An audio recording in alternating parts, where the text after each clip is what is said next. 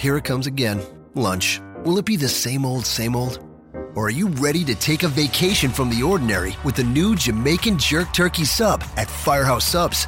Freshly sliced smoked turkey breast, craveably sweet mustard sauce, and a hint of Caribbean seasoning. Just $5.55 for a medium. Save time. Order the new Jamaican Jerk Turkey Sub on the Firehouse Subs app. Firehouse Subs. Enjoy more subs. Save more lives. Participating locations. Limited time only, plus tax. Prices may vary for delivery. This podcast is a member of the Voices of Wrestling Podcasting Network. Visit voicesofwrestling.com to hear the rest of our great podcasts, as well as show reviews, columns, opinions, and updates across the world of wrestling.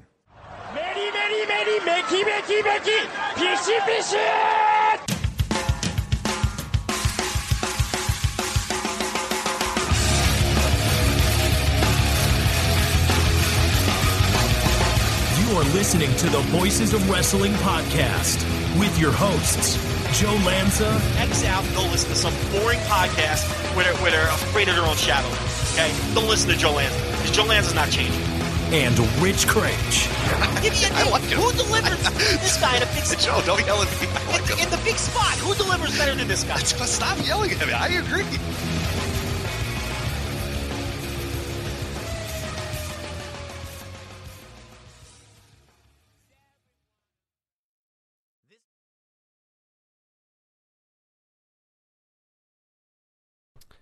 Hey, how's it going, everybody? This is Rich from the Voice of Wrestling Flagship podcast. Just want to let you know that tonight, Case Lowe and I recorded a podcast. Case Lowe was filling in for Joe Lanza, who's actually visiting his family back in New Jersey. We were going to talk about a bunch of different topics. New Japan Power Struggle, the World Tag League blocks, Global Wars UK, and most specifically, I think the highlight of our show was going to be our Dragon Gate talk. We're going to talk about Dragon Gate, Gate of Destiny, and Akira Tozawa's graduation ceremony. Basically, as we were recording, we noticed a lot of issues going on with our recording software. We had tried to fix it, and I think we got it a little bit. I mean, you will hear in this part of the show that I did, was able to resurrect, which, spoiler alert, a lot of the episode was not able to be resurrected, but the part we did resurrect, you'll hear some weird glitches here and there, some audio connections, some call quality issues. We thought we had that corrected in the last half of the show. Everything was, looking good. My program was working fine. I come to find out as I laid the audio down to sort of edit it, is that the recording program that we use, which is Pamela for Skype, which is absolute shit, and I updated it this week, and I'm really gutted that I did, because it absolutely completely destroyed this episode. And looking on Twitter now, which I probably should have done before, I see that tons of people are having issues too. Even fellow wrestling podcasts are having issues with that program. So that really pains me. That I should have known. I should have been better about that. But whatever. So we recorded on Pamela with Skype.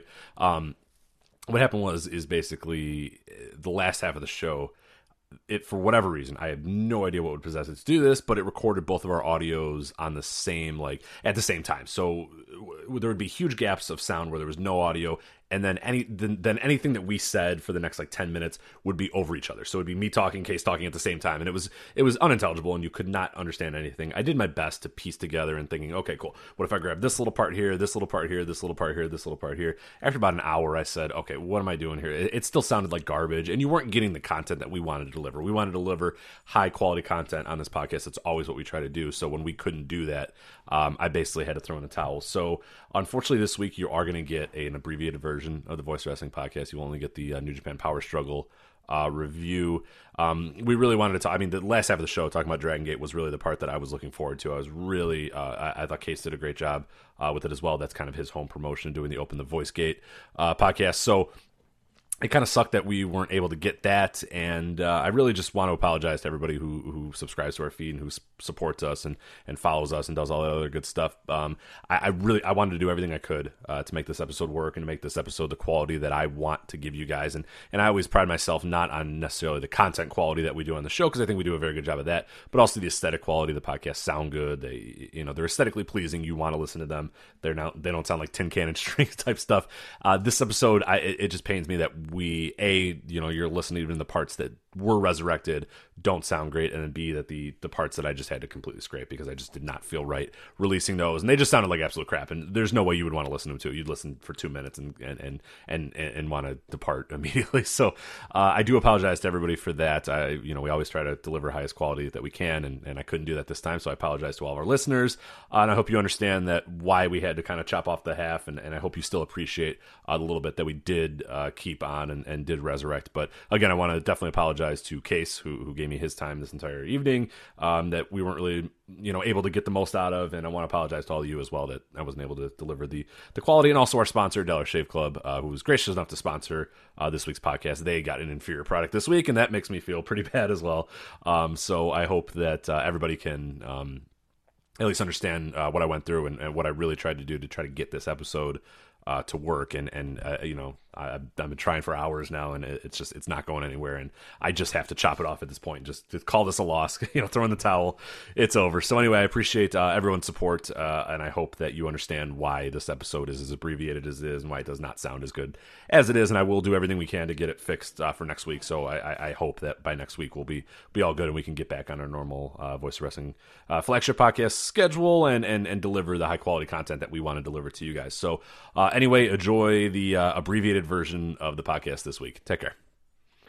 All right, welcome once again to the Voices of Wrestling flagship podcast. I'm Rich Craich alongside not Joe Lanza today. Joe Lanza is in the McMahon territory. I believe he's swiping right on hairdressers right now. He's back in New Jersey visiting his family. So I got the best fill-in I could find. The guy that last time when Joe wasn't able to do a show, I had this man on, this young lion, this young lad we have here, and people said, you got to bring him back. We love him. It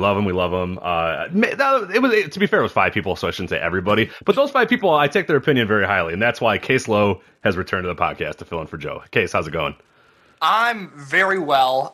If I'm still a young lion, does this mean the third time I do the show, I get a sweet jacket with like Black Flag logos? Yeah, you can. I think you can grow your hair back now if you'd like. Okay, we've told you to keep it shaved for a while, but go crazy. I mean, don't go nuts. I mean, but you can grow your hair a little bit now. I think. Do I have to dye it purple or red or some bizarre color? A few more matches, I would say, do that. Okay. I don't know if you're ready for that yet. We don't want you standing out too much amongst the crowd now. But, Case, for people that don't know a little about you, can you kind of give people kind of a recap or a little bit about what you do for the website and what you do elsewhere? I do most of the Dragon Gate coverage for Voices of Wrestling. I am a member 1/4 of the Open the Voice Gate podcast, which you can find on the Voices of Wrestling podcasting network. And I do our AAW reviews, the hottest promotion in Chicagoland and Rich Craich territory. And I sort of do whatever else Rich needs me to do. I scrub the Lanza dojos. You would not believe what's on the floor there. I don't really want to talk about it. You make a great udon soup, though, so we'll give it up for that. That's always yes, wonderful. When the big pot of udon soup is boiling in the other room, and it's, nice job, Case, nice job. So, what possessed you to come onto this podcast with me? Why when I said, hey, Case, I need someone to fill in. Would you please talk to me on a Thursday night? I mean, I get why Joe does it because he's also stupid. You have to have something better to do, sir, right? I mean, you're in high school. You're a senior year of high school. You have nothing better to do than talk to me? I have literally nothing better to do.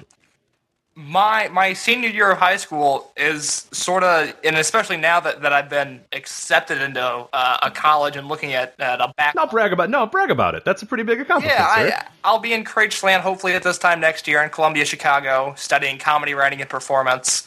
So now that I've been accepted, I just sort of show up. I care about my broadcasting class. I'm very well I'm doing very well in creative writing. And then it's just sort of me hanging out and watching Torimon for the rest of the day.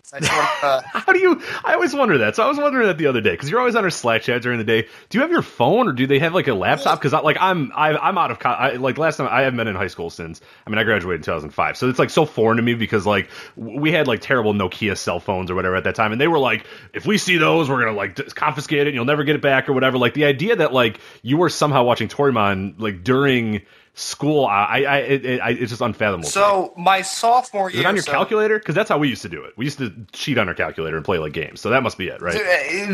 Sorta. It's not. Damn it.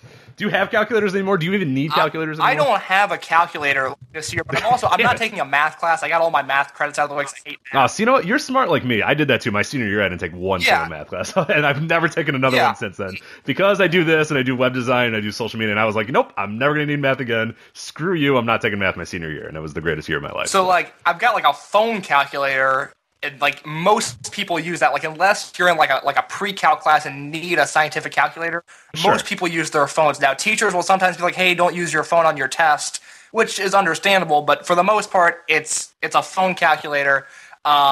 We started implementing technology in my sophomore year, and then last year, my junior year, it was required that everyone has a device of some sort, so either an iPad or a laptop, and the school provides you with one, and you can rent it out if you can't afford it. But I've got my MacBook, and I position myself in every classroom. So, and this is like first day of school, I'll position myself in a spot where I know I can watch IWA Mid-South during 4th period and Torimon during 5th, and no one's going to notice or, God forbid someone comment on that, because it's hard to explain necro butcher to a 17-year-old girl. Like, that's not a very easy thing to do. But yeah, I mean, I've got my computer open, and I take notes digitally, so a lot of time it's one tab of Dragon Kid and then another tab of U.S. history notes, and I just go back and forth. And, my grades this year are the best grades I've ever had. I'm a straight A kid now. See? So Dragon Kid leads to good grades. I think the Dragon Kid in general leads to good grades. So no one's sitting behind you then, right? Are you like you're in the the deep dark corners of the room? I'll go back room, or like some teachers will like desk against the wall on the side, and I'll just bury myself on a 45-degree angle against the corner, and like I participate in class. Like, this is fascinating. My biggest fear in life is like a quiet classroom when no one wants to participate. It's the most uncomfortable thing, because like teachers get annoyed and they're like, "Oh, I guess no one's paying attention." So like, I participate in every class. I make it a goal for myself because I think it's good to help myself be vocal. I make it a goal to participate and raise my hand at least once every period. Which is probably obnoxious, but yeah, I do it because I think it's good for me to to speak some. So it's a really. I hated you in school, by the way, but that's all right. No, I didn't hate you. I was the same way. The uncomfortableness of like no one talking is the worst, because the worst too is like if you do that, then they'll just kind of spring questions on you and like point at you and be like, all right, now you went like. So I would get out ahead of it. If I knew an answer to something, I would right away like, because you get that hand up in the first 5 minutes of class, you're basically good to go the rest of the class. Like you were like, hey, I participated here, and then maybe you do it a little bit like 30 minutes later, and then you're not getting called on again. Like they're not going to look at you again. They're like, yeah, you're cool, you're good. We're gonna look at everybody else that's cowering in fear and under their desk hiding from my point. So it actually is a good strategy to just get out there ahead of the teacher and start giving some answers. I know how to play the game. The first 3 weeks of school, I am on top of everything. I win the teachers over. I am witty. I am comical. And then they're like, hey, you know what? Case can do his thing. He's going to turn his work in. He's going to be respectful. Let him just sort of do his own thing. And that's what happens. And I end up watching Torimon in school. That's why we love you, Case. So we got plenty to talk about today. We got New Japan Power Struggle. We're going to review that.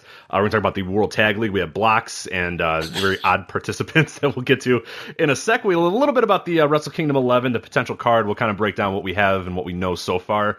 Also, Revolution Pro Wrestling and New Japan are doing a joint show in the UK right now, Global Wars. One of the shows, as you're listening to this now, has already concluded, happened earlier today in the UK, and then the other one is going on the next day. So by the time a lot of you guys listen to this, these shows will have already happened, but I think it's still worth us kind of breaking them down because they'll be up on VOW in a few days, and I think, just looking at the cards, I think you're going to probably want to buy these, and if I'm seeing the reports right, I think you're going to want to buy night one, pretty much guaranteed. And then we're going to talk Big Show from Dragon Gate, your home promotion for the Open the Voice Gate podcast. Dragon Gate, we're going to talk about the Gate of Destiny show, of course, Akira Tozawa's graduation, his final moments in the company, so we'll talk a lot about that. And then a few other things kind of here and there in between, but that's going to be our main focus here. So if you're looking for hot WWE takes, you might need to go elsewhere because it's not happening. And I don't. Case, you said you haven't watched. I haven't watched Hell in a Cell. I've got like a system now of I read like a few different pay-per-view reports. Like I'll read you guys, of course, the group reviews. I'll see what TJ Hawk has to say. And if none of you guys give anything 4 stars plus, I don't bother watching it because there's only so much time in my life. Hard. And I'm still young, and I can't spend time on, Don't throw away your life like that. No, do not throw your life away watching crappy WWE in 2016. It's just not worth it. So you're doing the right thing there. But yeah, we'll get to all those. But before we start, though, I do want to let everybody know that this episode of the Voice of Wrestling Flagship podcast is sponsored by Dollar Shave Club. And Case, if anybody knows about shaving, it's you, right? Before we went on air. Yeah. Is that true? I don't want to lie here. We don't lie in these advertisements. When we talk, you promised me, sir, I not only shaved, I use my razors from DollarShaveClub.com, and I got those with the promo code VOICES, and that is a shoot, brother. Yes, you're a smart man there. So I like this is why we like you, Case. You're a good man. But anyway, you don't have to choose between price and quality to get an amazing and affordable shave. We've talked about this many times. DollarShaveClub.com is the answer to prove just how amazing that shave really is. Right now, they're going to give you your first month free to join the club. DollarShaveClub.com delivers amazing razors right to your door for the third of the price of those greedy razor corporations. And you know, you're probably like Joe. I hate Big Razor. I don't like Gillette. I don't like all those. I have no time for all those companies. I like Dollar Shave Club. I hate Big Razor. Hate those greedy razor companies. But anyway, go to DollarShaveClub.com and pick a razor that works for you from their lineup of amazing blades. I did this. You did this, and many of our listeners have already done it. And that's all there really is to it. You know, I get a first class shave. I use the executive blade. When I use it with the Dr. Carver's shave butter. I don't know if you've used that. That just makes a silky smooth shave. It's great there. The blade just gently glides to the smoothest shave I've ever had, you've ever had, and all of our listeners have ever had. If you've tried it, try it, and you'll see. I promise. I wouldn't lie about that. But today is your chance to see why over 3 million members, like me, like Case, like Joe Lanza, and all of you, love Dollar Shave Club. Dollar Shave Club is so confident in the quality of all their products that now you can get your first month of the club for free. You just pay the shipping. After that, just a few bucks per month. No long-term commitment, no hidden fees, nothing like that. There's really no reason not to do it. We've been talking about it a while.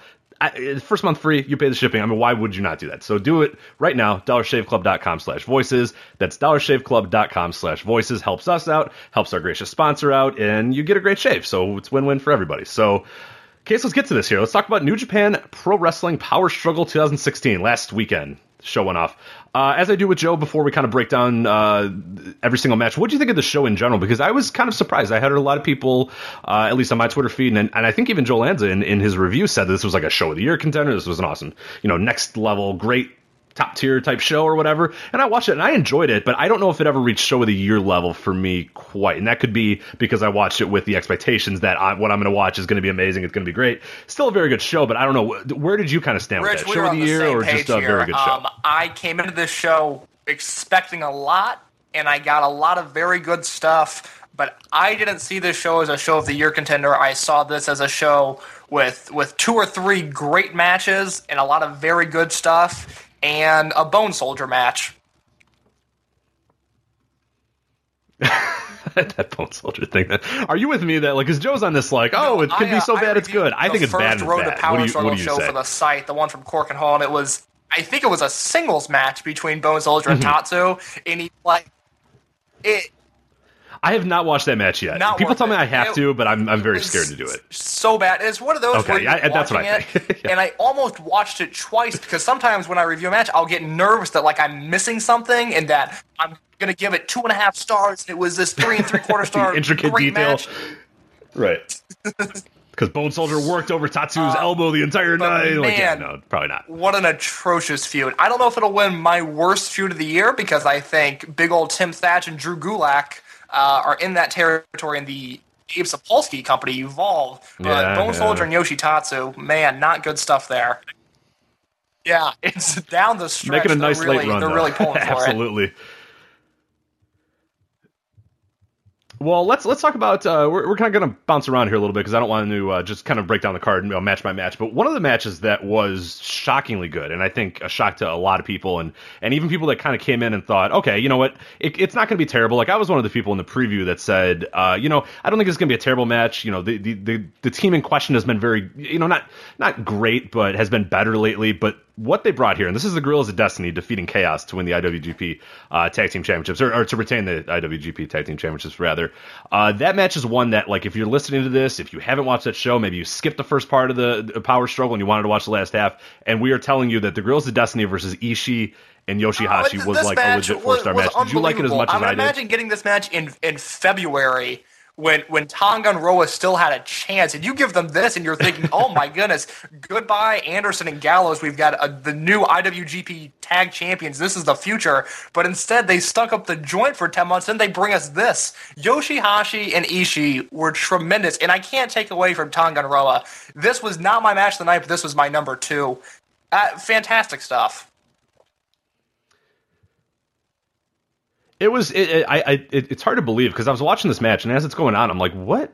Like this, you would think that they're different people under the face paint than Tama Tonga and Rao because they were just like they were bouncing all over the place, they were moving fast, everything they did had like some impact, everything they did was quick. Like it wasn't the slither they had done like for so long. They had done like the Tama Tonga would slither and then Tonga would be like the big power guy who would do these like moves like he is 6'7" or whatever. Then I don't know what the hell got into them with this match, but they were bouncing all over the place, running around. The tag team moves looked great. The double team moves looked awesome. Like everything they did was just like super impactful. And yeah, a lot of the credit should probably go to Ishii and Yoshihashi because both of them are great. But like you can't take the credit away from Girls of Destiny because they were also just as good. They were in lockstep with those other guys, which is just insane. Like it's unfathomable that they were that good. Like how is that possible? Like I've never in my life seen a team have so many awful matches in a row. Like it's not like they had a bad little stretch here. Like you're saying, there was months upon months where they were just awful, actively terrible, hated most of their matches. And then like even these things that happened a few weeks ago, and I mentioned it in my preview, I was like, okay, they've been better, they've been serviceable, they've been okay. Like that last Briscoes match was like,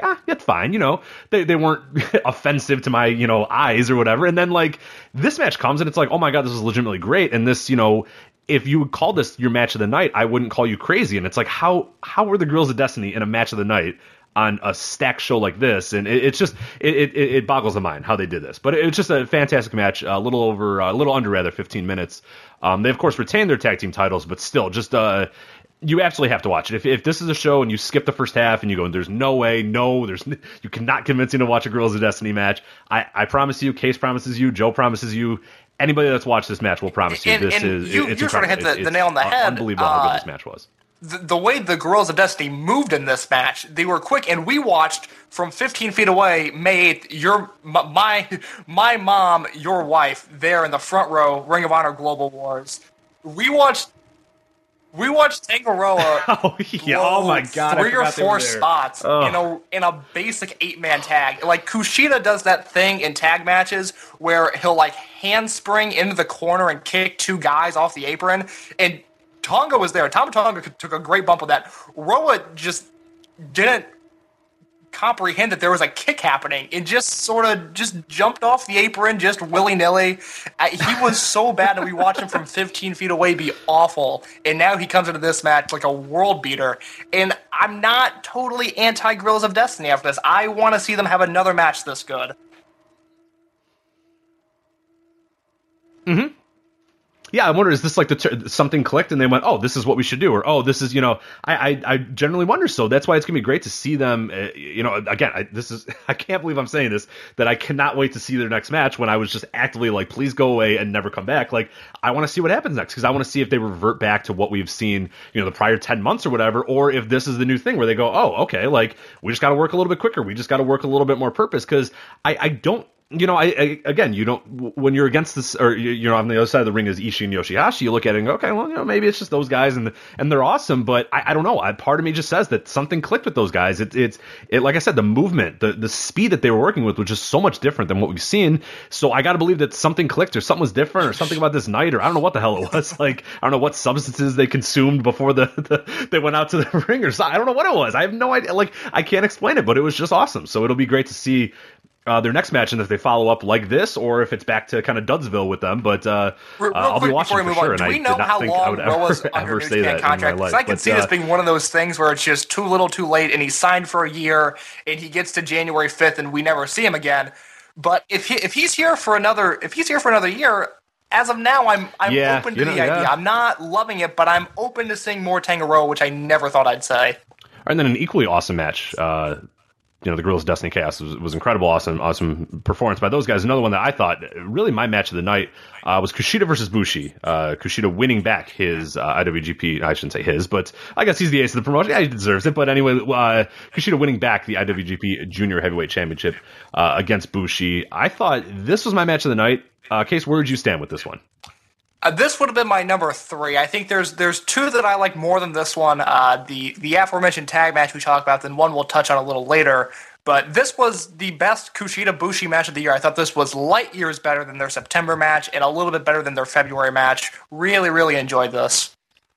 Yeah, one of the things that I really loved about this is Kushida. The entire match had kind of an edge to him, and for people that haven't watched this match, you should go seek it out because it's awesome to see just how the Japanese fan base reacts to some such subtle stuff. Like Kushida in this match, I think he started off with kind of a kick. He like kicked Bushi in the leg or whatever, and that was enough where people were like, ooh, the crowd's kind of like buzzing a little bit, and there's like a hush going on, like, oh, not our Kushida. He's such a good boy. Like, who's he hang out with now? Why is he doing this? Like, he's gotten and then this entire match, he was pissed. He was pissed that Bushi had cheated to win this title. He was pissed that the Ingobernables had kind of messed with him all year, and he was like, no, I'm going to screw these guys. This is my title. This is my my division that I want to be the junior heavyweight championship. I'm the ace of this division. I'm going to win this match, and I'm going to use any means necessary. And then throughout the match, he used little edges here and there. He would kick a little bit more. He'd kind of leave holds in a little bit longer, even after the referee had told him to stop. He was ripping away at Bushi's mask. He was kind of gnawing at his forehead certain times. And then the finish was also incredible too, because he gets his hoverboard lock in, and Bushi, basically, he's very close to kind of squirming out of it, and Kushida says no, and locks him in to the hoverboard lock again, and then grabs his wrist and like bends it back and does like a wrist lock or whatever, where Bushi taps immediately. And again, just that little danger, just that little anger from Kushida is you don't see that often with him. He doesn't do that. So it was just really cool to see him have that little bit of an edge to him. What do you think about Kushida's demeanor and work style throughout this match? Because I thought it was awesome. I thought it really lent itself well to the match. Well, Rich, you brought up that kick, and the first thing that came to mind was a G1 match a few years ago between Tanahashi and Tomoaki Hanma. And I don't know if you remember this match, but Tanahashi worked heel that entire match. He saw very early on that the crowd was behind Hanma, and I don't know if it's a cultural thing that just the American audiences don't pick up on, or it's just that these New Japan guys are so good. But Kushida was subtle in the way that he was a dick in this match, and he had a right to be. I mean, he's wrestled Bushi all year, beat him in February. Bushi brought out an entire army in the Green Mist to beat him in September. And now he had to come back, and he was upset. And there was progression in these matches, and he showed it. I can't say enough good things about Kushida. You talk about this match isn't getting the buzz I think it deserves, and I think there's a broader point here that Kushida as a whole is not getting the love that he deserves. He's been an incredibly well-rounded performer all year. He's finally the ace of the junior division that we've wanted for so long. This is the Kushida on top. I think is a Thez Flair contender just because he's been so great atop the juniors division. And no one's really talking about it. It's a shame because Kushida's had an amazing year. Yeah, it's been an awesome year for him. It sucks that a lot of people aren't talking about it. I don't know if it's because he's a junior. I don't know if it's just, but he's had like those top level matches. He's had like everything you could want out of this guy. He's had, and it's I don't know. Maybe it's just not in main events. Maybe it's just because he's not doing that. I don't know. But like anything you need, and hell, he was in a main event. So I don't know. I guess the match didn't deliver quite on that level. But yeah, I don't know. I think he's had an incredible year, and I don't think that a lot of people are talking about him. So I don't know. It is very strange here. But let's kind of break down the entire card now. Really quickly, because some of these matches I really don't have anything to say, and I don't think you do either, but we'll get to the dark match here. Tenzan, Juice Robinson, and Satoshi Kojima defeating Manabu Nakanishi, one of the Young Lions, Kanemitsu, and Yuji Nagata. Did you have anything in this match that stuck out to you or any? I really like watching Juice Robinson wrestle now. I think he's turned into a very good wrestler, and this new crop of Young Lions, they do not stand out to me. They have done nothing for me, and it's... it's that thing that you enjoy talking about. They're like Young Lions now. I mean, unfortunately, we've been spoiled.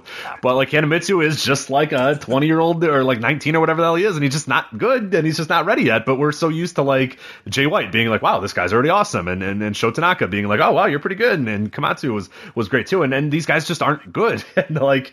The other funny part, and Joe brings it all up too, like where the heavyweights are still like in lock and keep, like they just lock the door. They do not they can't even come out to ringside. They can't do anything. Like, are we led to believe that either they're so awful or are they like saving them until they're so great? Is it one of those things where like they only want them to be shown when they're great, or do they just think that they're so bad that they can't be shown on like normal TV, or else they're just like, because they can't even like they're not even at ringside, like they're not doing anything. I don't think that's the New Japan way of doing things. I mean, I think there are problems with these guys' progression. We're not seeing Lionsgate shows right now. There's, you look at Japan and you've got all this young talent ushering in, and we'll talk about it later with Dragon Gate and all these young guys that are coming out of the dojo. Yeah, Dragon Gate's got too many. They can lend you four and still be okay. There's nothing like the Dragon Gate dojo right now. And we're seeing, Komatsu goes, Tanaka goes, Finley moves up, Jay White is MIA, and all of a sudden you're left with this. And it's such a stark contrast to where we were at this time last year.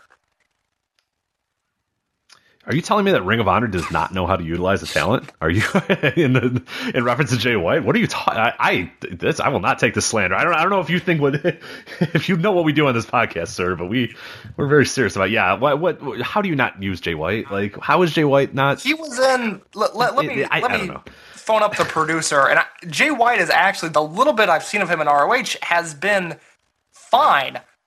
He had a tag match. He had a singles match against Jay Briscoe, and then a tag match with the Briscoes against Jay White and Lio Rush. Both matches very good, but no one's watching the weekly ROH TV to see that, you know. I was sick one day, and I decided let's see what Sinclair's up to, and that's how I saw those two matches. But, you know, you've got the future of New Japan in your company, and you're not showcasing him, and it's such a disappointment. I'm trying to think, because, the last time, the last All-Star Extravaganza we saw in September, I think he was just in that 6-man tag, right? Like, that's all he's done, and I'm trying to think of other, like, TV shows, and, he's just really not doing anything, and if anything, he's, like, tagging with Alex Shelley, and they did all that weirdness, too, with him, where, it's just, like, just have the guy be single, or just have, like, it's really not hard with Jay White, but apparently it is. So anyway, that's that. So he'll be back soon. Another young lion that's kind of progressed into not young lion territory anymore, and he didn't even have to leave, was David Finlay, who was in our next match. It was David Finlay, Jushin Thunder Liger, Ricochet, and Tiger Mask, and they defeated the departing CMLL crew of Angelo Del Oro, Fuego, Titan, and then their tag team partner Ryusuke Taguchi. What'd you think of this match? Because I thought it was fun. It was a little under 6 minutes, and basically just a showcase match for these guys to do their flips and all their moves and let the crowd, be very happy to see the CMLL guys and then wave goodbye to them. But match itself, I don't know if anything really stood out, but certainly worth your time to watch. Rich, as you know, I'm not a lucha guy. Anyone that follows me on Twitter knows I'm not a lucha guy. I like my lucha with Flamita, or I like it in the sketchiest part of Tijuana. But with these CMLL guys, you like your wet mats. You like your mats after it just rained and they still wrestle on a wet mat. I prefer lucha when I see Hechicero's blood on the mat. There's just something about it that's just, I'm like, this feels like home to me. I really enjoy this. And that's why you have to turn your laptop away when you're at school. Because they're like, I don't know what's up with this case. They're going to like report you to the principal. They're like, I think Case is into weird things. Yeah. Like, he is, but, it's not as weird. He's just, Yeah, there are some people that know I'm a wrestling fan. Like, I'll wear a screened wrestling shirt. Like, it's got to pass like a number of tests if I'm going to wear it to school. But like, I've worn a wrestling shirt to school before, and a lot of people know that like Case is into Japanese wrestling. I don't know what that is, but he likes it. But I can't explain grimy lucha to people. It's just one of those things that I can't do. But these CMLL guys, when they come over to New Japan, I am all about it. I think they're fun. I love watching them flip around with Ricochet and Finlay and Liger. Taguchi's dancing. Super fun match. Nothing to wow over, but very enjoyable if you're watching this entire show through. Absolutely. Move on to the match that you mentioned at the beginning of our preview. This is Bullet Club, Bone Soldier, Chase Owens, and Yujiro Takahashi defeating Togi Makabe, Tomoyaki Hanma, and Yoshitatsu. Absolutely nothing worth watching. Absolutely just skip it. Terrible all around. I felt so terrible for Chase Owens, who is actually pretty good, and he just that dude flew all the way over here for this. Like, can you imagine like that flight, and you get like 8 minutes, and it's this match, and it's just like, all right, whatever. As long as the check clears, I guess. But this was bad, and even Hanma couldn't save it. Even Hanma, he tried, but God willing, he just couldn't do anything. Chase Owens has like the reverse Shelton Benjamin treatment, because like, I don't know if you remember, like, Benjamin in, like, 2014, he wouldn't work the tour shows, but he'd come in for a Dantaku and do an exploder suplex and then fly home and would get the right.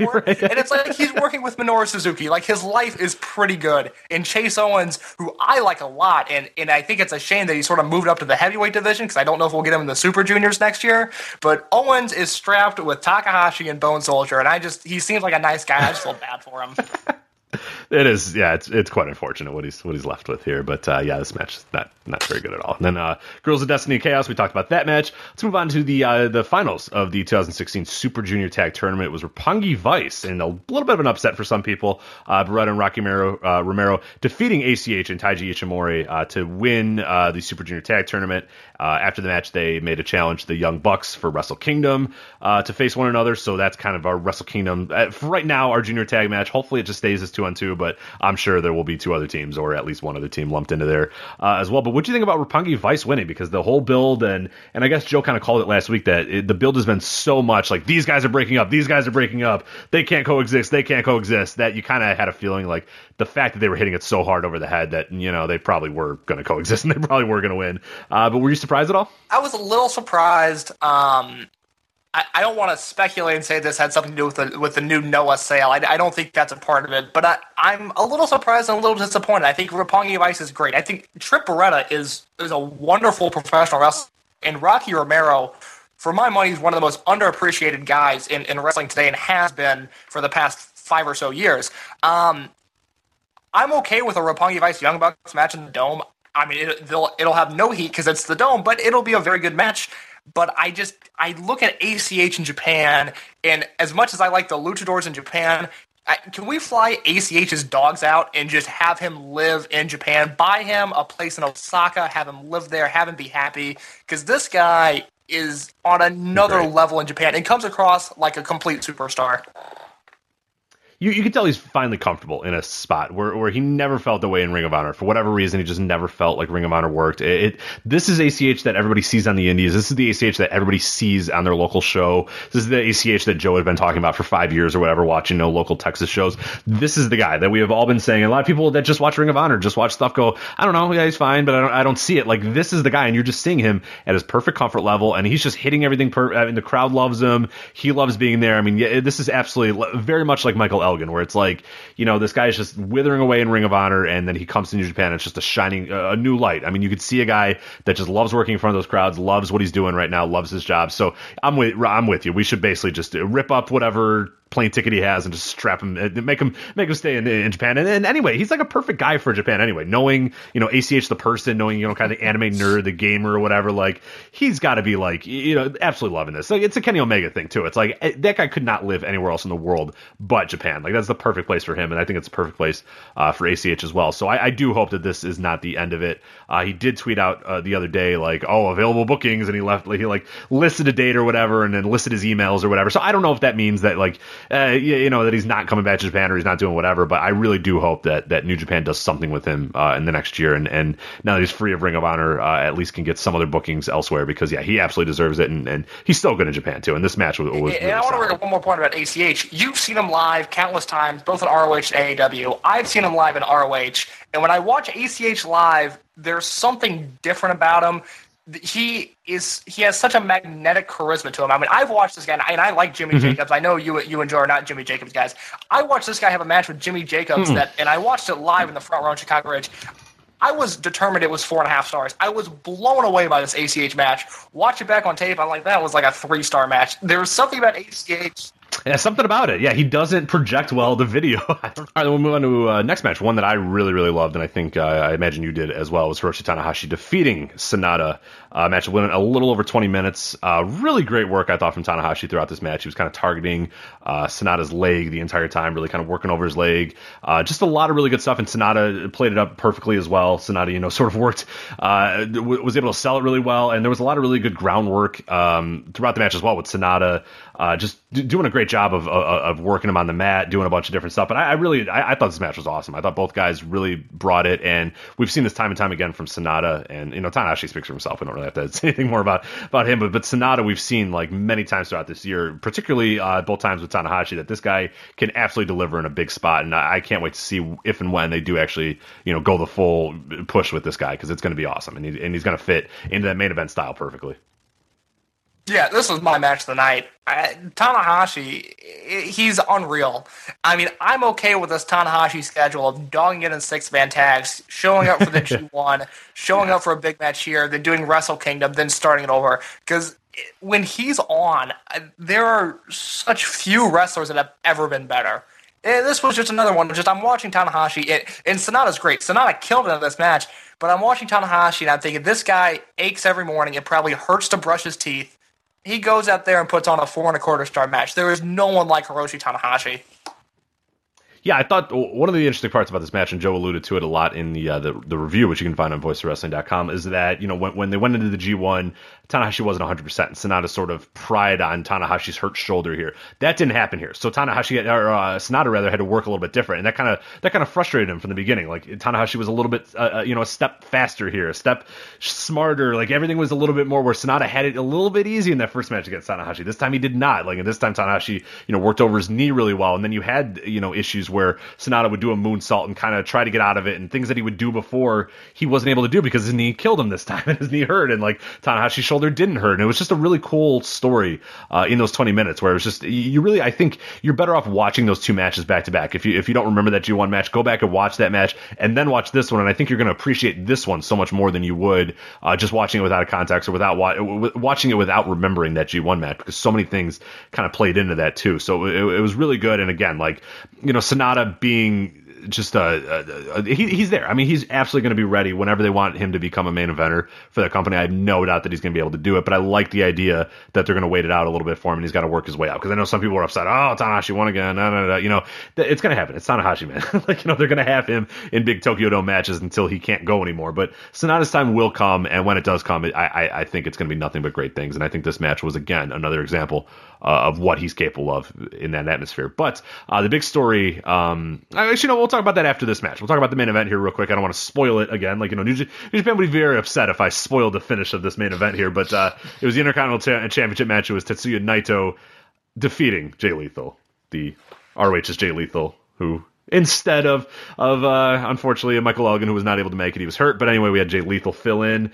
I don't know. What'd you think? I just thought it was just there. Shit, man. And when it was over, I just went, yep, okay, whatever. Like, it was a match where it was done, and like, yeah, it wasn't actively bad, but never in my life will I ever remember any part of this match ever again. Like, nothing will ever resonate with me. I closed out of that window, and it left my mind forever until I talk to you right now, and even then I'm like trying to remember what the hell happened in it. Like, I nothing, just a nothing match. I don't know if it's because he was overexposed in his Ring of Honor World Title run, but I went from being a big Jay Lethal supporter to someone that I just do not care about, and this was the swan song for Jay Lethal for me.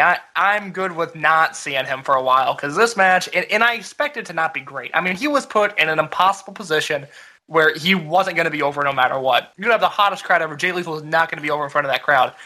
It went 25 minutes, and I didn't care for it. It was fine. I would give it 3 stars, but no matter who you are, when you're main eventing a New Japan show in 2016, 3 stars is not going to cut it. And Jay Lethal is just not doing anything for me right now. Yeah, I had high hopes for Lethal in this match, because I said, okay, the last times he was in New Japan, he was a heel, and he was in the House of Truth, and, then he did that sort of, like, I have to be a heel champion thing, so you had Truth Martini go in there and hit people with, the book, and, all that sort of stuff, so I said, okay, cool, he's a face now, he's gonna be fine, but, like, I think he got rattled almost from the beginning of this match, because the crowd was really into Naito, and they were cheering for him, and I don't know if Lethal really quite either, I don't know if he didn't know how to react to that, I don't know if he didn't know how to work to it or whatever, but he seemed kind of turned off from the beginning, and then he kind of started working heel, and he just started, like, I don't know, it never really did much, and I think the problem was that nobody in the world, not a single person in that crowd, nobody believed that Jay Lethal had even a chance of winning this match, and I think that hurt a little bit, and I just don't know that they're that familiar with Jay Lethal, and they're that familiar with that feud, which we sort of mentioned was something that was going to be tough to do. Is this a feud that was largely built in America? And yeah, you can throw some, promos out there, you can have a pre-match video or whatever, but for people to really get invested in it, and people who really want Naito to win or want Lethal to win,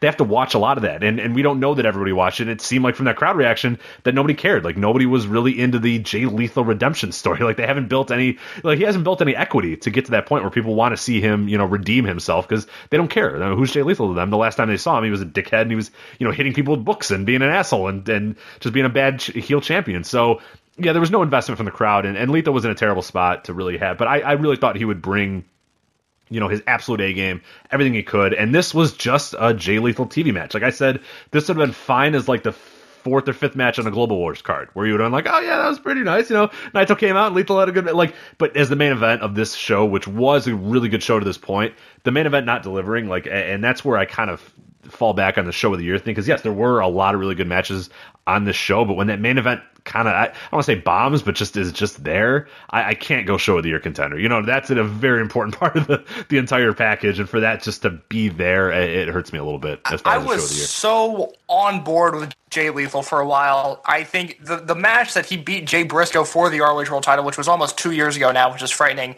That match, beautiful piece of wrestling. I thought it was one of the best matches of 2015. Since then, we watched him have a mediocre match with Colt Cabana that was made even worse by Bullet Club shenanigans. We saw him stink up the joint with Satoshi Kojima at the G1. His head's shaved. He's not cool. He doesn't have Truth Martini behind him. I'm over Jay Lethal. I think he's had actually the best ROH match this year with Leo Rush in Texas, but that was a match that was designed for Leo Rush and played to every one of Leo Rush's strengths. And we're seeing Lethal here. I mean, it's hard to have a bad match with Tetsuya Naito in 2016. And not that this was a bad match, but this is about as bad as it gets for Naito in 2016. Yeah, it didn't really do much for me at all either. So that's Power Struggle for you. So a very good show. Yeah, I would not go show of the year, but other people have said show of the year, or at least a show of the year contender, at least in that level. You absolutely should watch at least most of it. I mean, it's a long-ass show, too, which will drain you a little bit. But there are some skippable matches if you want to, which we mentioned a little bit there, but definitely worth your time. And one of the big announcements of that Power Struggle show was the World Tag League blocks. We got our World Tag League participants. We got the blocks. We got everything ready to go. For people that don't know, the World Tag League will start November 18th and it'll run through December 10th. This is when a lot of people decide, I'm going to take a break from New Japan for a while. I've been watching a lot of it. I'm going to check out for a bit. Not always the right thing to do because there are some good matches in the World Tag League, but I've kind of become the person, especially in this last half of the year where we're working on the ebook, the New Japan Pro Wrestling ebook, and hint, we are doing a Dragon Gate ebook this year as well, which you were a big part of. So that's look for more information about that coming up. I just buried it in a random part of this podcast. I don't even know if people are going to listen to it, but they probably will. And we're doing a Dragon Gate ebook, similar style as the New Japan one this year as well. So this is going to be a time when I'm working on that sort of stuff. I'm editing it. I'm laying stuff out. I'm getting submissions. I'm doing all that sort of stuff. I kind of check out of the World Tag League unless people say, hey, this is a match you definitely have to see. Where are you at with the World Tag League? Are you a watch every show of the World Tag League guy? Are you a, hey, let me know when a match is good and then I'll watch it? Or do you not watch anything? Do you just say, nope, I'm good. I need a break. I need to kind of get away for a little bit. I love the New Japan project. I'm someone, I won't watch every Corkin show that hits New Japan World. I'm sure as hell not watching every World Tag League show. And now that I think about it, Hanma and Makabe won last year, but I don't think I watched a single World Tag League match. This year I will, because there are some intriguing things in this block, some for better, some for worse. Certainly, yes. But it's something that once I hit, December, my focus is Wrestle Kingdom and Final Gate and all these other great wrestling events in December. I don't need to watch the Hangman Page tag team match with Hinare and Nakanishi. I'm just not going to do it. All right, so let's go over these blocks because there's some weird stuff here that we definitely have to unpack and talk about. But here is the A block. You have a very surprised team here. Brian Breaker and Leland Race. Leland Race and Brian Breaker, a very odd team. Leland Race is Harley Race's son, right? His son, grandson? It's son, right? How could it's got to be grandson, right? Harley Race is really fucking old, right? He was trained by Harley Race and George South. Now Leland Race is also the former... Harley's son. He is Harley's son. How is that possible? Now, Leland Race is also the former Jason Jones, who did a few Noah tours in 2013. And Breaker's been over to Noah, but this is not exactly Marufuji and Nakajima coming over. How old is Leland Race? Because Harley Race is 73. So apparently Leland Race is 32. Is Harley popping out when he's 40? Still, man. 41, yeah. Okay, Harley. I mean, if anybody could do it, it's Harley Race for sure. But wow, okay. I really thought he was a grandchild until today. Well, that's very strange. But yeah, these guys have been in Noah. They've done a few shots here and there. But this is, and I don't know a whole lot about them, but everybody that does kind of know a little bit. I mean, they're in the WLW. That's the only place that Race wrestles. If you look at the stage match, it's 2 years of WLW and then some other random stuff at the Noah tour. Which is his dad's promotion, so it says a lot when it's your dad's promotion that's the only one that really books you all that much. So I don't know. I'm led to believe that these guys are going to be far and away the worst. Maybe they'll surprise us. Who knows? But everybody kind of this was one where everyone went, okay, they're probably not going to be very good. But hey, that's all right. Very odd team, but hey, we'll give them a chance. Hangman Page and Yujiro Takahashi, though. Ooh, yeah, you mentioned that. That's That's that. Hanson and Ray Rowe. I'm excited about them. They fit like a glove in Japan, and I think they'll be great in this. There's a few matchups that I'm really looking forward to them. Yeah, this is what I'm excited about. What do you think about Hanson and Ray Rowe? A block was awful, but I don't even think Hanson and Rowe worked a Noah tour. I think they just came in for that Killer Elite Squad match in Noah last year, and it was awesome, and I was ready. I think you're right. Yeah, I don't know if they did a whole tour, but yeah, it was very strange because it was like, wow, these guys are great. All right, see ya. This was when Noah was still sort of fun, and you had Cabana and Hero, and you had Killer Elite Squad, and you had Hanson in a row. I was like, this tag division's all right. Not the case now, but I'm really excited for Hanson in a row. They seem like one really good dudes, and I'm happy they're getting a shot in New Japan because they're both very talented. Yeah, absolutely. Hinare and Manabu Nakanishi. Hinare is one of the young lions. He's not very good yet. He's getting there, and Manabu Nakanishi is Manabu working Nakanishi. hard. He's funny. Nakanishi has worked his ass off this year. Yeah, not. Yeah, but I don't know if he's going to really be able to carry this team very much, which he's going to be relied upon to do. So that's going to be a lot of really bad matchups there. Tanahashi and Juice Robinson. Really excited for Juice Robinson to get that opportunity, and those should be pretty good. And Juice is going to have to do a lot because I don't think Tanahashi is, because Tanahashi's MO in these World Tag Leagues are, I will be over here, you do your thing, and when you lose, I blame you. So that's what the Captain New Japan template was for a while. But then again, the team, him and Elgin last year, they worked their asses off. So maybe he'll show up a little bit more here. But I think Juice will be doing a lot of the heavy lifting. Japanese audience, which is fine. The famed Puriso crowds to watch Juice Robinson and Brian Breaker go at it. I can't wait. Yeah, Juice is over. To be fair, they enjoy Juice now, so that makes it a little bit better, because he was crickets before when he would do his stuff, but now they enjoy him a little bit. Yeah, it might take a while for them to get into Brian Breaker and Leland Race, but we'll see about that. So another one, Tenzan and Kojima, of course, Tenkoji in there. I'm really looking forward to the Hanson Ray Rowe Tenkoji match. Kojima, I can see those guys. I mean, they're both big guys. It's not like that Lance Archer Nakajima chemistry where it doesn't fit. I can see Hanson and Kojima just fitting like a glove and just beating the crap out of each other. Yeah, that's going to be like big clotheslines. Like the sequence I see right now is Hanson just like clotheslining him, and then Kojima hitting him with the Hanson's got that clothesline chop. You know like, that's they can do that for 20 minutes. They're all four big guys. Hanson's got to break out somehow. Hanson's doing the cartwheel. He's taking Kojima's head off with a lariat. Yeah, absolutely. And then somebody's diving over. Tenzan is not taking that dive. He is throwing Kanamitsu in front of him, going, "Here you go." No, Tenzan will be as far away as humanly possible. Yeah, I don't think. Yeah, we'll see. Tamatonga and Tagarao, the Gorillas of Destiny, are also in the A block there. Again, we'll see. Like, I'm cautiously optimistic about them because they were good now. So who knows? But yeah, they could also revert to being terrible, and it could really sink this into. Because if they're good, this A block's not bad. If they're bad, this A block is a train wreck. Very much so. We'll get to that. Yeah, that. And then the last of the A block, Tetsuya Naito and TB announced. We don't know. X. His tag partner, X. I hope it's Rush. Who is X? Case. Who do you have? That seems to be the popular pick and the most logical pick. I'm going to give you two other scenarios. One, I just thought of. It's not going to happen, but I got excited thinking about it. And that's... It's not happening. Don't get excited. But I love the idea of Koji Kanemoto coming in, because Kanemoto's nowhere to be found. Can't find it with a search party. I want Kanemoto as part of Los Angeles. I like it too. My fear, and I could be very wrong on this, but my fear is that Naito decides I don't need a partner and I don't really need the World Tag League, and he does like weird handicap matches. He gets counted out in every one of them. I'm afraid they're going to do that. I don't think they will, but it would fit the Naito character. Fuck this, and it would and be just walks out. Yeah. Yeah, I don't know. Yeah, I'm hopeful it's Rush, but yeah, well, we'll see. It could be. We start the pot. I don't know if there's many other people that could be that New Japan. I mean, is it Kotaro Suzuki? I mean, who do we have here? Who's the outlandish guest that's going to go on Reddit as Rich Craich and Case Lowe said this is the new member of LIA? Oh, this is the guy. Yeah, let's think here. Okay, could we be setting up a finals of Naito and Road Dogg versus Tatsu and Billy Gunn? That would be, you know what, you laugh and I laugh, but that's pretty incredible. I'd be down for that. Yeah, I'm trying to think. Man, who could that be? Let's get a hot take here. I don't know. I'm trying to think of anybody that'd be real hot if they come in. I mean, Minoru Suzuki, we could say that. they made Suzuki. I mean, he's the guy under the mask. You were so bad at Noah. You're under the mask. But you've got to work the mask gimmick. You must be. Yeah, and he's got to be under a mask, and everyone's like, I think that's Minoru Suzuki. They're like, I don't know who it is. I don't know who that is. He's just obviously Minoru Suzuki. He comes out with the same music. And yeah.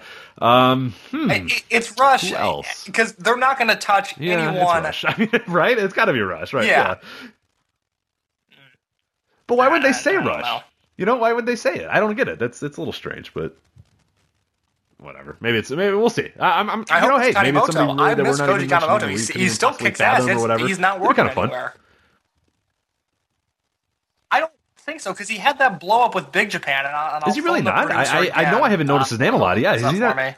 But Kanemoto, he please. had that fight with the fan, and he's been MIA since. The last thing I've seen, he worked a K-Dojo show, so things are going great for him. He then worked an FMW revival show, Kanemoto Minoru Tanaka versus High 69 in Kai. I want to see that match. That was in Corkin. That might have made tape. Oh, God, that's incredible, yeah. Oh, man, if it's not High 69, then my entire life. Heyo? It's Heyo or something, right? Or what is it? That's what you guys talked about this last week, I think. It's not. No, did you follow that? We got in trouble, yeah, because we always call him High 69, and somebody tweeted at us. They're like, "Oh, it's actually pronounced like Heyo or Io or something like that," and we're like, "No, it's High 69." Look at the I'm not gonna, because I've been saying High 69 for 10 years now. I'm not changing now. I don't care if I'm wrong. I don't care if I've been wrong. I'm calling him High 69 in October, and then the Odate Wrestling Festival a week later. Yeah, then we can't have Koji Kanemoto doing this. Come on, he's better than this. So if you catch Occupation of the Indies, you're going to see some hot Kanemoto. Oh, good. So he's too busy to. Oh, see, no way. He needs to team up with Naito. He needs to come into the Dome. Doing this, Hiroki right? Goto versus Koji Kanemoto in the Dome. Give that to me, please. Yes. God, yes. Yeah, and then he can fuck with Milano Collection, too. Think about that. That actually works. I like that. Then he comes in, he's like, yeah, what up, dude? Remember me? Like what's up, man? And then we get the big Milano return to the ring, which I don't know if it's ever happening, but it'd be awesome if it did. Yeah, okay. I'm into this now. Let's have Koji Kanemoto. Okay, I don't think that's going to get the Reddit buzz that some of the other things do, but feel free to tell everybody that we said that Koji Kanemoto is coming in to New Japan as the new member of Ingobernables. So there you go. All right, let's lock it in there. B block. I don't Bad care. Luck Fale and Alan Bone Soldier, Forel, who I love dearly. You can catch me not a good on the latest start. DKP show. We talked all about Akira Tozawa. Alan Forel could give a 5-star match to Bad Luck Fale and Bone Soldier. Not watching it. Do not care. Yeah, that's the lesser of the two evils. The other scenario is you get Yujiro and Bone Soldier. And I like Bad Luck Fale. So.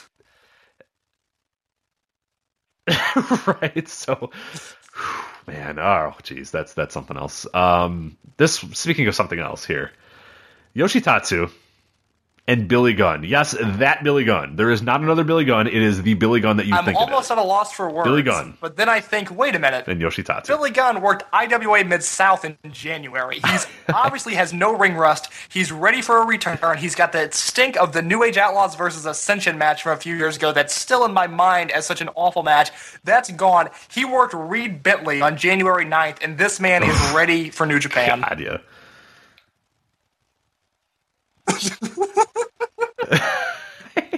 What the fuck? Why is Billy Gunn? Part of it, when I initially saw it, I was like, this is awful, that's bad. And then the more I thought about it, I said, the World Tag League is a joke anyway. Yoshitatsu's terrible. Really it might be kind of funny to see Yoshitatsu think that he's really cool because he brought in Billy Gunn.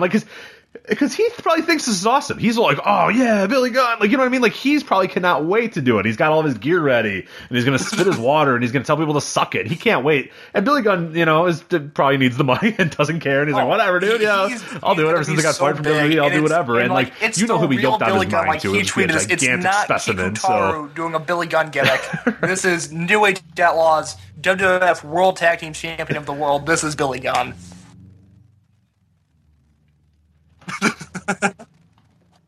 It's just, I really can't. I can't wrap my head around. Has Billy Gunn, now I wanted to see, I'm gonna have the producer look this up too. Billy Gunn in Japan. Do you recall any Japanese matches for Billy Gunn in years prior? Other than of course, WWE tours, which I'm sure at some point they did. But even when he was around and really in his prime, they weren't going to Asia all that much. But let's see here.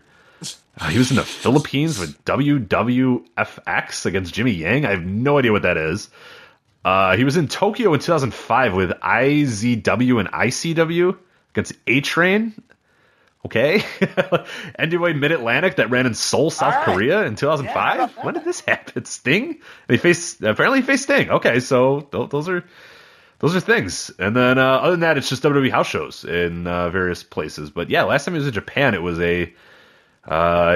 against A-Train. I'm going to assume they don't have a recommended matches. I don't remember IZW at all. What the hell is IZW? Impact Zone Wrestling. No, Impact Wrestling of Tempe, Arizona. What in God's name were they doing with a company from Missouri International? They were at an Air Force base. Oh, it was an Air Force base. Okay, like a U.S. Air Force base, probably.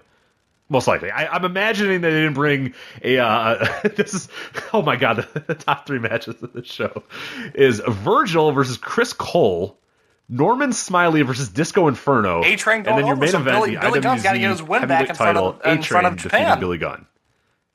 Can you imagine? And if you go back farther, July 19th, 2003, Kobe World Memorial Hall, the same place as Mochizuki versus BB Hulk, the same place as some of the most historic Dragon Gate matches ever, A-Train beats Billy Gunn. I think Albert's got to leave the Performance Center. I think we got to take this feud back to Japan.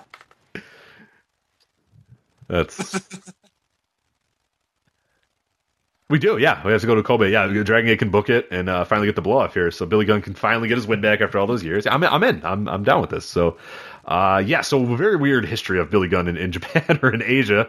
Now he comes back to be in the World Tag League, which is just unfathomable. But we'll see. Pretty good matchups, though, in the B block, so I won't let those 2 teams cloud because the rest of it gets pretty good because then you got Chase Owens and Kenny Omega. I'm really looking forward to that team. Both those guys are awesome, and seeing Chase Owens not being dragged down by Yujiro will be a very good thing. Evil and Sonata, Hiroki Goto and Tomohiro Ishii, Shibata and Yuji Nagata, Okada and Yoshihashi, Makabe and Hanma. I mean, the rest of those guys are good. What kind of stands out to you, or what matches are you looking at and going, yes, I cannot That's one of those, you don't get a lot of Nagata Okada. You saw their G1 match last year. It was a very good match. Have we got? Oh, they're so good against each other. They're so good against each other. I love those matches between those 2. Yeah, because I remember. I can't remember. They still have not done that. Yeah, I think that's still protected. They did that. Right. Joe and I looked this up not that long ago. I think it was one of the G1s. G1 a few years ago, but still, as far as like a really highlighted match, no, we haven't. And the reason they haven't done that is because they're holding that thing because they know that's going to be a big deal if and when it does actually happen. So. I'm doing a wrestling podcast for Thursday night. I don't understand. You just age yourself by 25 most years. Most people my age are doing. I focus on stand-up comedy, professional wrestling, and just trying to make it through each day. I don't understand the teenagers, and I have a lot of friends. People like actually put up with this shit, but I don't know. I don't understand the youth.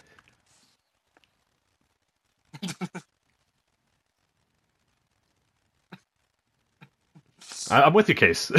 I do not understand the youth either. That's why I talk to you. That's why I'm spending my Thursday night talking to you. So, which was funny because my wife, when she left before she was going to do yoga or something like that, and she was like, "Are you going to go talk to your little friend later?" And I'm like, "Well, the way you say it makes it sound bad." Like, and then she said, "Oh, I'll call you your son or whatever." And I was like, "Well, that's also weird too." Like, I'm not as like, but you are going to be living in our house when you move to Chicago, right? We have the room. We cleaned it out for you. Yeah, so you got this room. Your commute's going to be a little much, but we got a train right by us. So yeah, we got the room all settled for you. So you can. I told my wife that would be the most incredible thing ever. The nurse and I like a lot you of and I like sitting in a room watching like terrible like. That's true, and then like you can hang out with her sometimes. And then most of the time, like I said, you're basically just like a younger me. Like you're just going down the exact same path, which is like it's going to be a case. I'm going to warn you, it's going to be bad for like the next 10 years. But then after that, it's going to be great because you're going to have a good job. There's no woman going to come for you. Right now, not so much. For a while, they weren't. Are females. I don't like men. There are very few men I get along with. Most of my friends are females, but those females do not want to touch me or come close to any sort of physical contact in any way. And it's not that I smell better. They're not into touching me. That's fine. It's going to happen for a while. Yeah, that's and that's going to be a thing for a while. If you're going down my path, that will be a thing for a while. But then you're going to really, I mean, like you're going to have all that money stored up from college because they're not, you're not going to have to take them out on dates, and you get all that money stored from college, you get a nice little job, and then they're going to be coming, You get the khakis, then you get the ladies. It's going to be that thing. So once you do that, once you get a good, job, then they'll all come in. But until then, unfortunately, it's going to be rough. Through the days. Hey, you have a lot of Tormund and a lot of great gaming. Exactly. Yeah. Hey, you know what? It worked for me, and all worked out. But yeah, we have the room cleaned out for us, so you can come in here whenever you want. So that's the World Tag League. Again, starts November 18th, and we'll cover as much as we can. This is always like the hardest time in the world too, to try to get people to review these shows, because like we've had people leave. Like we've had last year, I think we had Rugun did most of the World Tag League reviews, and then was like, I don't want to review wrestling ever again. And it was like, all right, like she's like, I'm gonna do SmackDown, but I'm really done. Like I feel bad making people review these shows, and like people are always like, yeah, I'll review it. And I'm like, dude, it's like 4 hours. And it's just a lot of really bad tag matches. Like some will be good, but yeah, it's a tour to definitely pick and choose. I think you'll drive yourself nuts if you really want to watch every single show that comes out, because it's just a lot of it is not worth it. And the matches that are elsewhere on the tour are like random 6-mans of teams that aren't on there, and nobody's trying either. They don't care. It seems like everybody's kind of like, hey, we're going to rest up for Wrestle Kingdom. So that's a good purpose of the tour, and I'm glad that they do that, because it makes Wrestle Kingdom a lot better. But yeah, don't expect any knockout drag out matches. I mean, there's some few here and there that are good, but yeah, you're not going to get a consistent. It is no G1, I'll tell you that. So speaking of Wrestle Kingdom 11, we're going to really quickly go over what we know of the card now, because after that main event of Power Struggle, which we forgot to mention, Hiroshi Tanahashi came out and challenged Tetsuya Naito for the Intercontinental Championship, and we locked that in as a Wrestle Kingdom match. And now we have 4 Wrestle Kingdom matches that were pretty well locked in. We hope that they don't change all that much, because pretty good card so far on its face. First one is the Young Bucks defending their junior heavyweight tag team championships against Roppongi Vice. We heard that one after Power Struggle, of course, Roppongi Vice challenging them. I hope, and I believe you hope too, that it's just a 2-on-2, that we don't get a multi-man, because those multi-mans just turn into a total scramble and nothing gets over, and it just kind of, it seems like a waste. So I do hope that it is still 2-on-2. Yeah, but the fact that they've already kind of locked this in and mentioned it, I hope that it is 2-on-2. The Bucks know the Dome's a big deal. Beretta and Rocky Romero know the Dome's a big deal.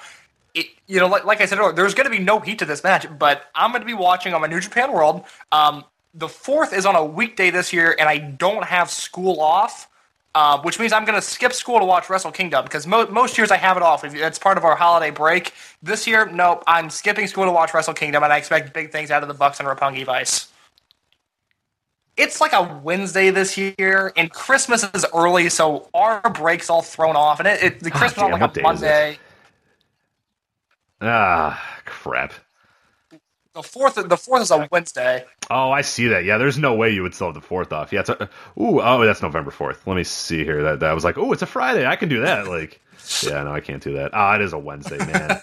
Crap. Like, and people are always like, take a day off work. I'm like, dude, I only get like X amount of like PTO days, and like blowing one 3 days into the year is not a good thing. Like, I really don't get that many, so I really can't do that. So yeah, I'll see what I can do, but I'll just put my head under a pillow until I can watch the entire show when I get home or something. So we'll see about that. Other matches that we have Kushida versus Takahashi, as we mentioned, the former Kamatami IWGP Junior Heavyweight Championship match. Really looking forward to this. Cannot wait. I think it's going to be an awesome match, and I believe both dudes are going to bring it. And I know Kushida is going to bring it, because he's brought it all year. And like you said, Takahashi, he's incredible as well. And I think knowing the stakes that are on the line, and knowing that he's being vaulted into this huge spotlight, he's going to do great as well. So I cannot wait for that match. Naito defending his IWGP Intercontinental Championship against Hiroshi Tanahashi, as we just mentioned. And then, of course, the main event, Okada IWGP Heavyweight Championship against Kenny Omega. What do you think of those 4 matches so far? Because I am way into every single one of them, and every single one of them has the potential to be 4 stars or better. Like, I just don't see a scenario where those don't teeter around that. The best. I'm so excited for the juniors match. Naito and Tanahashi, very good chemistry. Naito's a lot like Shibata in that I like him a lot. I've never championed him as this is my guy, but it's Tanahashi at the Dome. I expect stars to be a-flowing. And then that main event, Okada Omega, I'm so excited for that match. It's going to be unreal. I mean, I have so much faith in Okada and Omega to deliver. Okada doesn't not deliver at the Dome. Wrestle Kingdom is his event now. He delivers every single year. Kenny Omega knows this is going to be the biggest match of his life, and he wants to show everyone that he doesn't need WWE, he doesn't need NXT. Kenny Omega is here in New Japan, and he's here to stay. It's November 10th, 9:43 p.m. Eastern Standard Time, and I am so excited for Omega versus Okada. I am ready for that match right now. Here it comes again. Lunch. Will it be the same old, same old? Or are you ready to take a vacation from the ordinary with the new Jamaican Jerk Turkey Sub at Firehouse Subs? Freshly sliced smoked turkey breast, craveably sweet mustard sauce, and a hint of Caribbean seasoning. Just $5.55 for a medium. Save time. Order the new Jamaican Jerk Turkey Sub on the Firehouse Subs app. Firehouse Subs. Enjoy more subs. Save more lives. Participating locations. Limited time only, plus tax. Prices may vary for delivery.